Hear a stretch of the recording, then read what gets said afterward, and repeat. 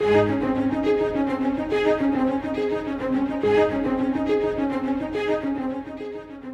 uncertain days, it is important to remember that our world is getting ready to meet God. We are all getting ready to meet Him.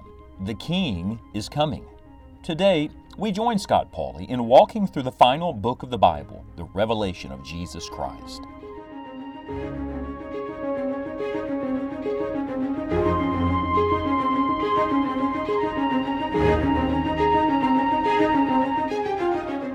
There is a world of difference between having a reputation with men and having a testimony with God.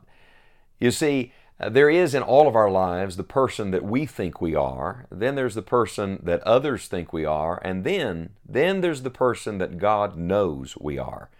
We've come today to Revelation chapter 3 to the church at Sardis, and Sardis had quite a reputation among men, and yet God who searches the hearts, God who looks beneath the surface, God who knows everything said something is woefully lacking. Revelation chapter 3 verse 1, he writes, "And unto the angel of the church in Sardis write, These things saith he that hath the 7 spirits of God and the 7 stars. I know thy works, that thou hast a name that thou livest and art dead." Do you see the great contrast here between what they portrayed, what others perceived of them, and what God actually knew as reality? They had a name that they were alive. They were full of life, and yet God said, "I know better. You're dead." It's like the Lord saying to those Pharisees, outwardly you're whited sepulchres, but inwardly you're full of dead men's bones. And the Lord Jesus, of course, is the one here who has the 7 spirits of God. That means He knows everything and is everywhere. He holds the 7 stars. That means He knows the pastors perfectly. And again, He repeats this emphasis, "I know thy works." He goes on in verse 2 to say, "Be watchful and strengthen the things which remain that are ready to die. For I have not found thy works perfect before God. Remember therefore how thou hast received and heard, and hold fast and repent. If therefore thou shalt not watch, I will come on thee as a thief, and thou shalt not know what hour I will come upon thee. Thou hast a few names, even in Sardis, which have not defiled their garments, and they shall walk with me in white, for they are worthy.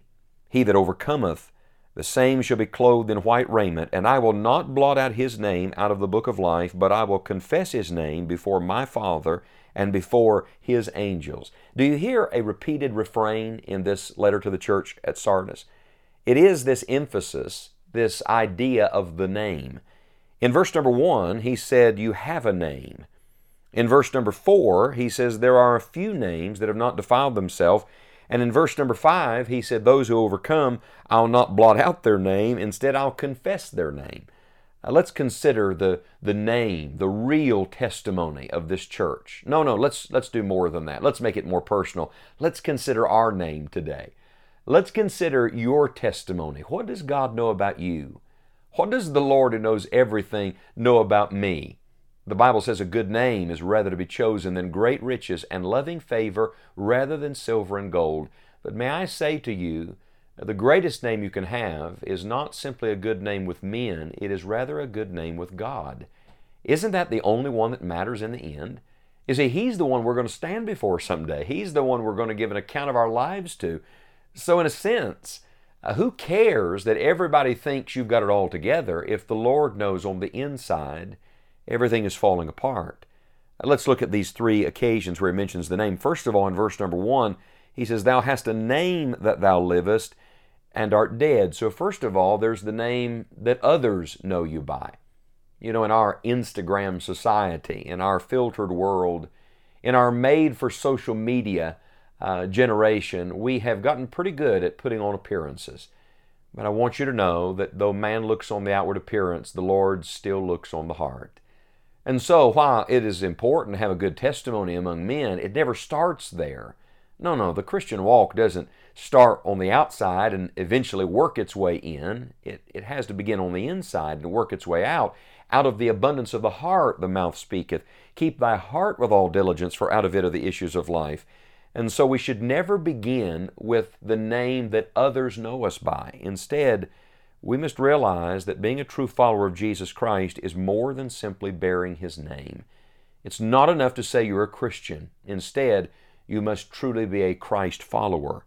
And then in verse number 4, he says, Thou hast a few names, even in Sardis, which have not defiled their garments. So, first of all, there's the name that everybody knew them by, and then there are the names that God knew. Who are these names? These were the remnant believers. This is very encouraging to me, that in the most defiled places and in the most dead churches, there's still a remnant. God always has a people. Romans chapter number 11 says that even now also, at this present time, there is a remnant according to the election of grace. God always has a people. I know Elijah thought he was the only one who'd not bowed the knee, but there were 7,000. And when Paul came to the city of Corinth, God had to say to him, I have much people in this city. The Lord always has a remnant. And I love the fact that God knew them by name. Now, they were few, but there were a few names, even in Sardis, that had not defiled their garments. And God specifically speaks to this remnant. He encourages them in verse 2 to be watchful. Oh, we need the remnant to be watchful today. To strengthen the things that remain. In other words, don't lose what you have. That seems to be a repeated emphasis in all of these churches. It's so easy to let things slip away, isn't it? It's so easy to give up the ground that God has helped you to gain already. In verse 3, he says again, remember. Oh, repeatedly to these churches, it is remember, remember, remember. How forgetful we are. We forget God's goodness and we forget God's holiness and we forget our purpose. God says, remember, therefore, how thou hast received and heard, and hold fast and repent. Again, this idea of repentance. Remnant Christians at this moment need to repent and lead others to do the same. Who cares that everybody thinks we're doing well? What does the Lord say? Let's put our lives and our labors on the Lord's scale. Let's ask the Lord, Lord, what do you think of this? Remember, it's the Lord that searches the heart, that tries the thoughts. Oh, dear God, show us our great need at this moment. And then there's a third occasion where he references their name. In verse number 1, it was the name they were known by among men. In verse 4, it was the names that he knew as remnant believers. And in verse 5, it is this wonderful name in eternity. This is challenging to me. Forget what people think of your name today. When it comes to the judgment seat, will your name be associated with the best things, with things that matter? Will your name be associated with that which brings God eternal glory? He says in verse 5, He that overcometh, the same shall be clothed in white raiment. That's the victor's raiment, you see. And I will not blot out his name out of the book of life, but I will confess his name before my Father and before his angels. Do you remember back in the gospel records, the Lord Jesus told his disciples that if you're ashamed of me, if you're ashamed of my name, I'll be ashamed of your name. But if you are willing to identify with my name now, then I'll confess your name then. Well, it's really a repetition of that same principle. It's a differentiation, a great division between true believers and those who simply had the name but did not have the nature. Those who are professors but not possessors. May I ask, are you truly a follower of Jesus Christ? Are you a believer? Do you know that your sins have been forgiven? Is Jesus Christ your Savior? Then if He is, I want you to know your name is in the book of life and will not be blotted out. And someday He's going to confess your name before the Father. We end today where the Lord ends with all of these churches. In verse number 6, He that hath an ear, let him hear what the Spirit saith unto the churches.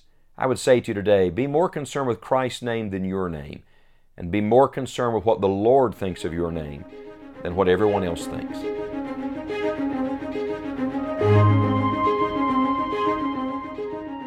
The purpose of all Scripture is to see God. In Revelation, the curtain is pulled back and we are reminded not to simply look at world events, but to look to Christ. We hope you will join us next time as Scott Pauley continues our study through this amazing book of the Bible.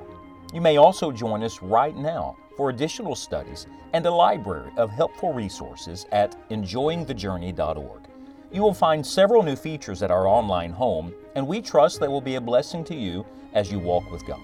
Plan to visit us each day at enjoyingthejourney.org, and we look forward to returning to Revelation on our next broadcast. Keep your eyes on Christ and look up. The King is coming.